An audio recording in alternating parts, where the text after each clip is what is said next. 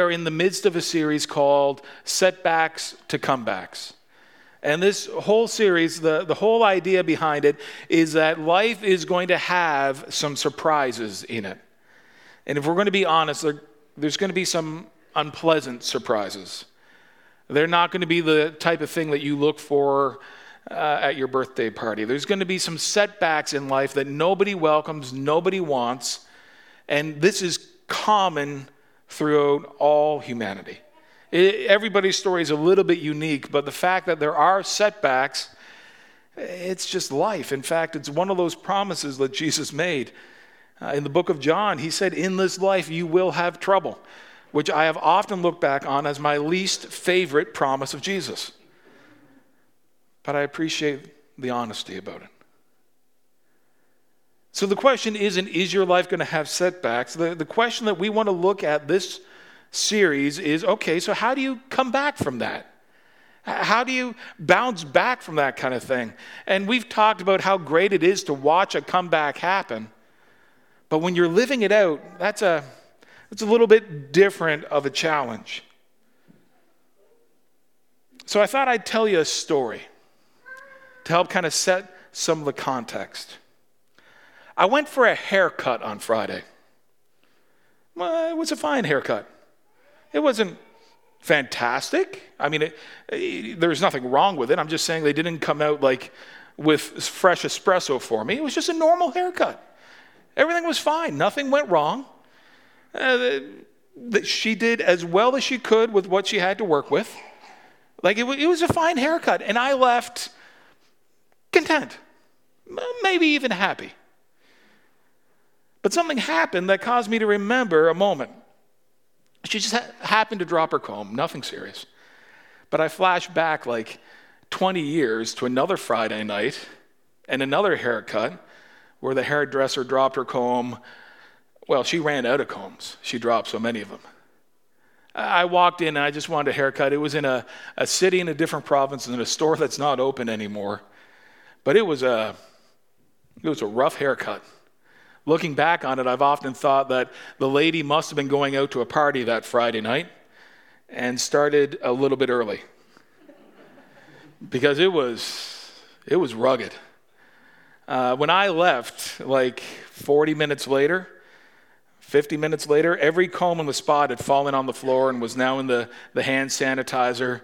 I still have no idea what the hair looked like because I was just so grateful to be leaving with everything attached. When I left, I'm not exaggerating, she had taken the clippers and shoved them real hard through both like ear tips there. I was bleeding from there, each ear. And then she was moving so quick with the scissors, she actually stabbed me twice. I was bleeding from two different spots on my scalp. And I walked out of that hair shop rejoicing. It never occurred to me to get up and leave the chair. I don't know why I stayed for the whole thing. But I left absolutely rejoicing. I was ecstatic that I was leaving, and my ear, like we joke about, oh, you got your ears lowered, right? Like for the haircut. I was rejoicing that my ears were still there. I mean, it was crazy as I thought back, because Friday as I was sitting, going through the haircut and remembering this, I knew that we were going to be talking today about this message. And I couldn't help but think about how my expectation, my perspective, changed my heart's response. I had a perfectly adequate, completely fine haircut on Friday, and I was meh.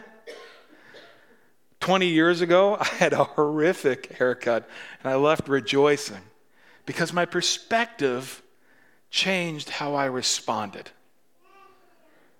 So let me tell you a different story, one with a little bit more spiritual significance. Now, on his way to Jerusalem, Jesus traveled along the border between Samaria and Galilee. As he was going into the village, 10 men who had leprosy met him.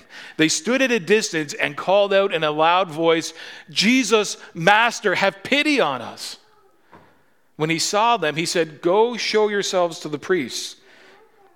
Sorry, I don't like to interrupt Scripture, but just to explain, that was the first step.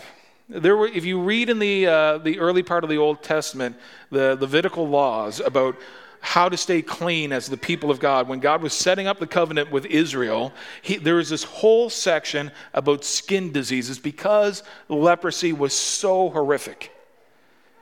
And what would happen is if you developed a blemish, you would have to be quarantined outside of the community for a series of days. And if it went away, you would go and show yourself to the priest, and the priest would say, "Yes, this is gone. You're now clean to come back into the community."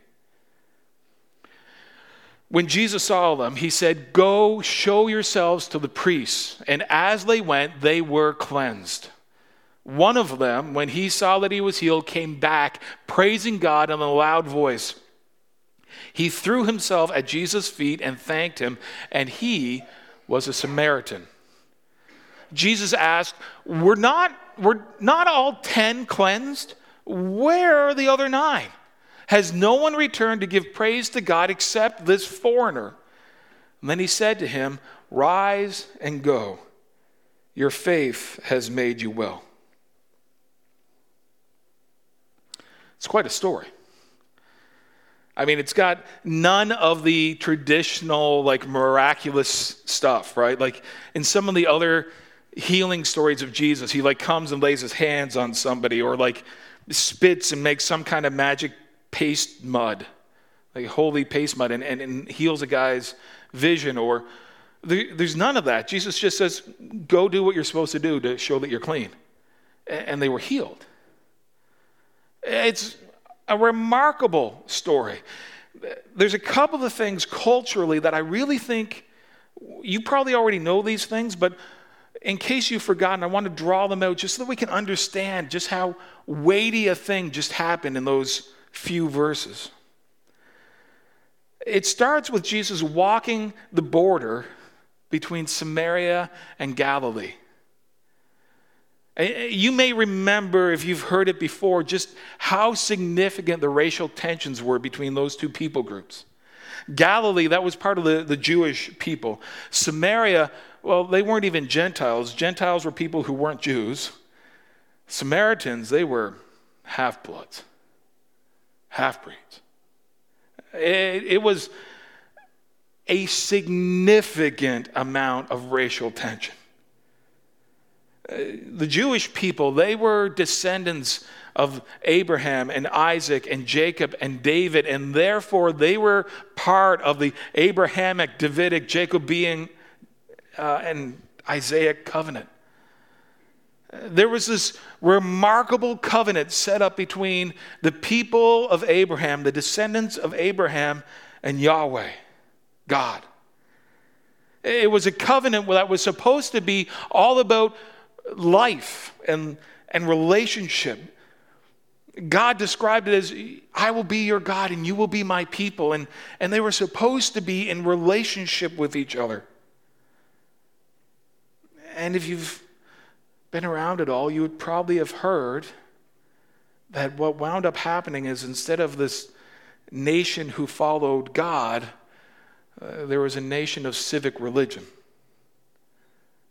Some kind of institutional system had emerged over the 1,000 years.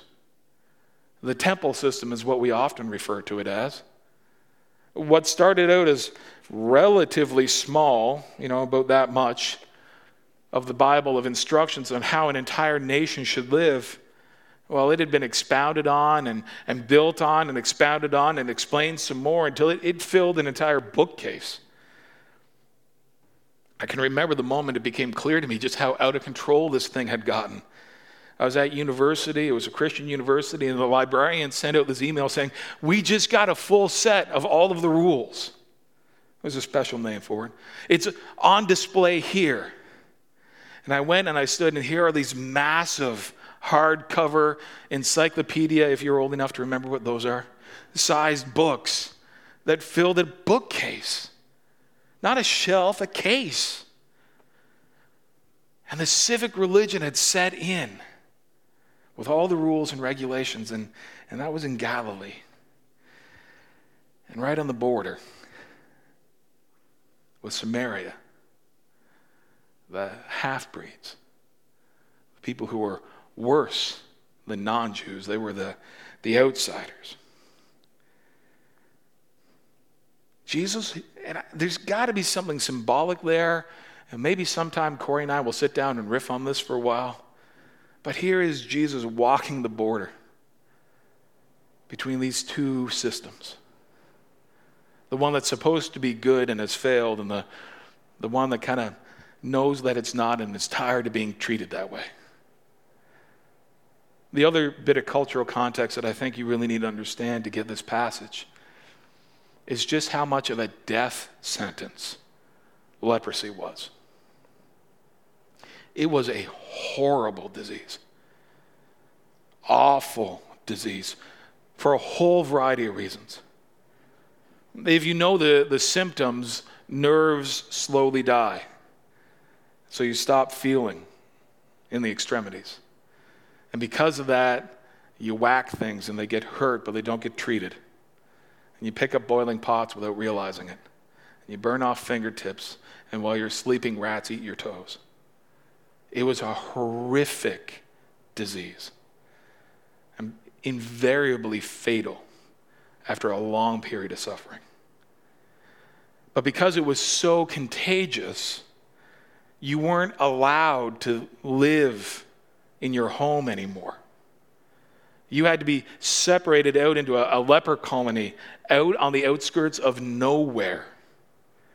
And that's where you had to live. That was it. Your loved ones, they could come and leave you supplies and stand at a distance and say, "I love you, Daddy," and have to walk away. It was a horrific disease that broke the body, broke relationships. And worst of all, especially for the Jews, they took it as a sign of God's curse. You were now unclean and not able to be part of the family anymore. You weren't part of the covenant anymore. And so you were even excised spiritually. It was just terrible. And here are these walking dead. And they hear Jesus is walking the border.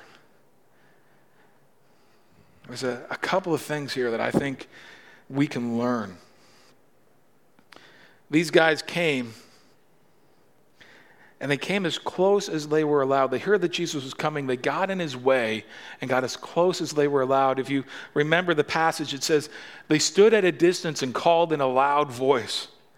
They got as close as they could to Jesus. I think there's something there for us to learn when we're dealing with setbacks. I pray that none of us ever deal with the type of setbacks that these lepers had to deal with.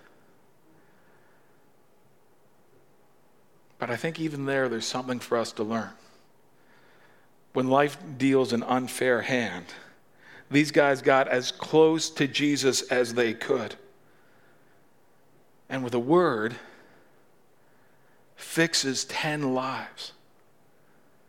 Think about that for a second. You know, when they stood at a distance and said, "Lord, have mercy on us," there was like this multi-layered prayer happening. God, please heal my body was part of it. God, please heal my broken relationships because I'm not even allowed to go see my mom anymore was another part of it. God, please welcome me back into your family was another part of it. These guys were crying out in a very deep way for this multi-layered healing, and Jesus with a word brings it. He brings what they really need. Yeah, they need physical healing, but he also restored everything else. But I got to be honest, I've been wrestling a little bit, and I wrestled with this for a little while until I had time to chew it over with, towards the end, how Jesus responded. You might remember it. The 10 go, and then one realizes that he's cleansed, and he comes running back and worships God, says thank you. But Jesus responds, were not all 10 cleansed? Where are the other 9? It can sound a little bit needy if you don't have the right ears on. It can sound a little bit like, where's everybody else to tell me how great I am? It's nice to have one guy, but and it doesn't quite sound right until you mull it over a little bit. Has no one returned to give praise to God except this foreigner? A big part of Christ's ministry was calling people into relationship with God and out of a dead religion, out of dead ritual. The other 9, and there could be all kinds of reasons for this, but they ran and they did exactly what the rituals said they were supposed to do. And then that was it. They showed themselves to the priests, and then we don't know what happened. They probably did what I would do. Go see their families, go see their friends, go get a good cup of coffee. Like that's probably what they did. But here this foreigner, maybe because he wasn't used to the religious system, maybe because he wasn't bored talking about the things of God, realizes that no, something has changed. And there's somebody right here, somebody right in front of me that is real, that has the power of life and death.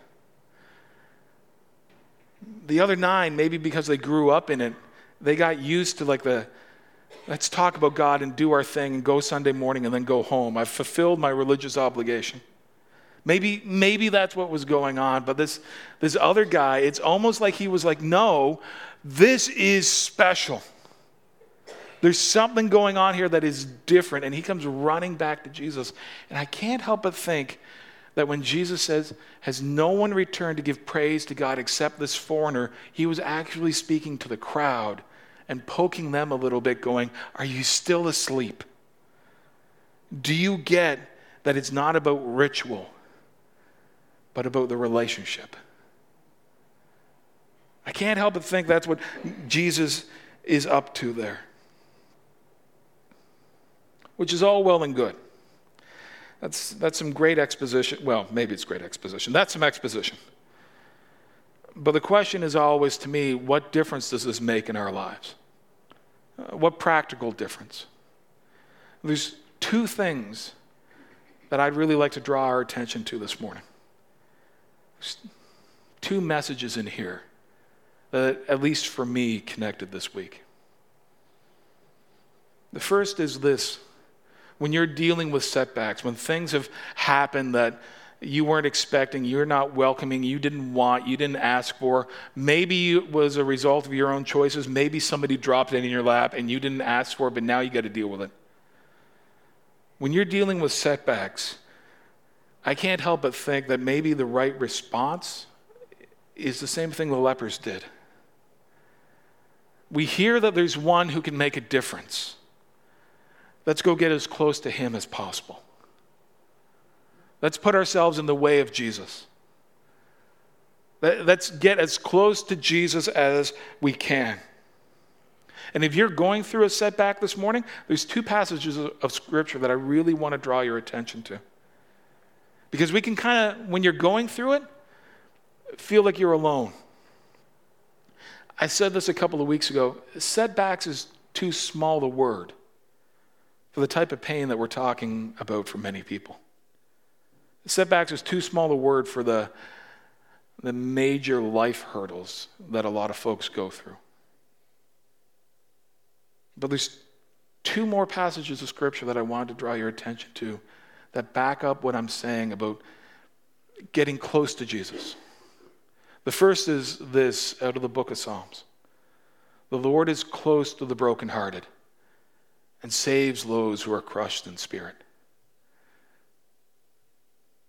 If you're going through something right now, it can feel lonely, but don't forget he's close. There's this thread all through Scriptures. The theologians call it God's preferential option for the poor. If you're going through something right now, if you are poor in spirit, God is close to you. God is close to you. And it's nice that it's in the Old Testament, but it's something even more when it's coming straight from Jesus' mouth.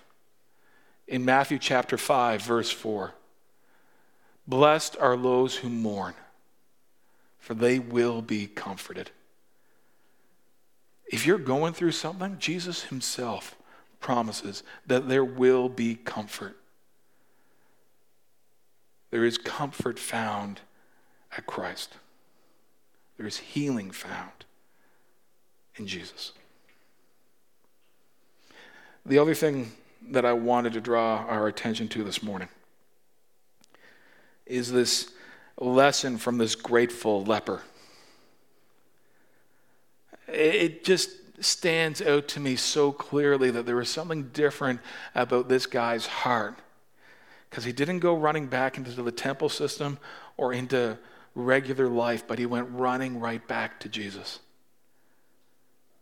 And for me, there's something there in the lesson to live as if, here's my challenge to you. Live as if Jesus is real. That's almost heresy for a pastor to say, because it can kind of sound like, wait, are you saying he's not real? No, it's just so many of us have gotten so used to church and to somebody standing up in front and to having God's word in like 90 different versions and to being able to pray to God and he responds at any time. So many of us have gotten used to that we're just comfortable with it. And we forgot that, no, wait a minute, there is a God. And if he is real, that changes everything. Live as if Jesus is real and what he did at Calvary matters. There's a song that I've fallen in love again this week. It talks about Calvary being that spot where justice was served and yet mercy won. The mercy that I needed won that day. Jesus made a difference. It's not some faraway thing. It's not something that we use to just mark the passage of years at Christmas and Easter. God is still making a difference in people's lives. 2,000 years ago on a dusty road between two countries, he made a difference in 10 lives. But you know what? He's doing the same thing on some random island cradled in the Gulf of St. Lawrence. He's doing the same thing in a town that's bold enough to call itself a city. I'm still getting used to that. And he's doing the same thing in a room made of beams cut down before Confederation. There's still new life and new healing happening every day. And for so many of us, at least for me, every once in a while I feel like I need to shake myself awake and go, wait a minute. This thing is real. God makes a difference in people's lives. In my life, in your life, in my neighbor's life. And when I go through a setback, and I'm looking towards that day when I can look back on and say, no, we've made it back, it's okay, the comeback's happened. I need to be reminded of something. That the whole point of a comeback isn't so that I can stand there and say, look, I'm a survivor, or to say, look, I've done it on my own. The whole point of a comeback, the whole point of the healing that God brings is to draw us back into that relationship with him. That it's not some dusty old habit, but it's a real and vital relationship. That's what we learn from the grateful leper, the guy who came back and worshiped Jesus. It's not just some medicine we take. It's not just some get well program. It's not just some thing we do. But there is a relationship that God wants to have with each and every one of us. Because he is still writing stories and changing stories in everyone. He wants to be at work in your life and in mine. We're going to close in song, and as the band comes up, I know I've said it a couple of times this morning, but I want to hammer this one home. There is a relationship that is opened for everyone. Those of us who have been here since the day that we were born, and the faith has gotten very stale and old. And those of us who are hearing for maybe the first time that God loves them and wants to walk with them. This relationship is open and available to all of us. Whether you're going through a major setback or you're sailing calm waters, whether your life has been full of joy or bitterness, God still wants to walk alongside you and in your life and rewrite your story like he did for 10 guys 2,000 years ago, like he did for some of us just a few years ago, and like he's going to be doing until the day of Christ's return.